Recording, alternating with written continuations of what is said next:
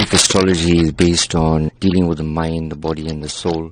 Because I'm a universal astrologer, so dealing with people would obviously be something that wouldn't be a religious matter. It would be more of a universal humanitarian matter. So I believe that the soul doesn't have a religion. Astrology is more about guidance. Now, tell us a bit more about your focus on children and how you plan to share with children, maybe coping mechanisms, as well as teaching them this particular skill. Why is your focus on children this time? Being qualified in India, I've actually brought in a lot of information from that part of the world, where I found that lots of influential businessmen, they actually rely on astrology on a large level. And I believe that the youth in South Africa are our future.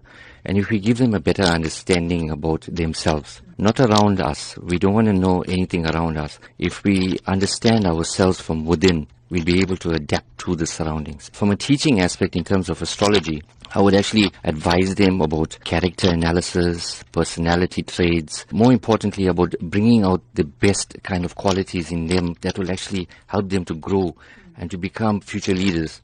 Everybody has potential to become a leader, but some of us, based on our backgrounds, our family upbringings, we haven't been given that chance. If we have somebody that can motivate them, well, I believe that they'll be able to make a huge difference in terms of progress and prosperity. What do you say to those people who are of this opinion that you are just quacks? The basic understanding about astrology is that it is, but then also the same token is being given a different name altogether, because there's so many frauds out there. People are doing this to enhance others based on monetary value. There you get a guy like me that's coming along, that's pure at heart, that has compassion for people, that actually has a genuine interest in uplifting people. Now I want to take astrology into a different level. Even with my calculations, it's basically all scientific. And if you know, my kind of a background would be obviously something that is on an engineering level. So I am very adept in terms of calculations. Why have you coupled Vedic astrology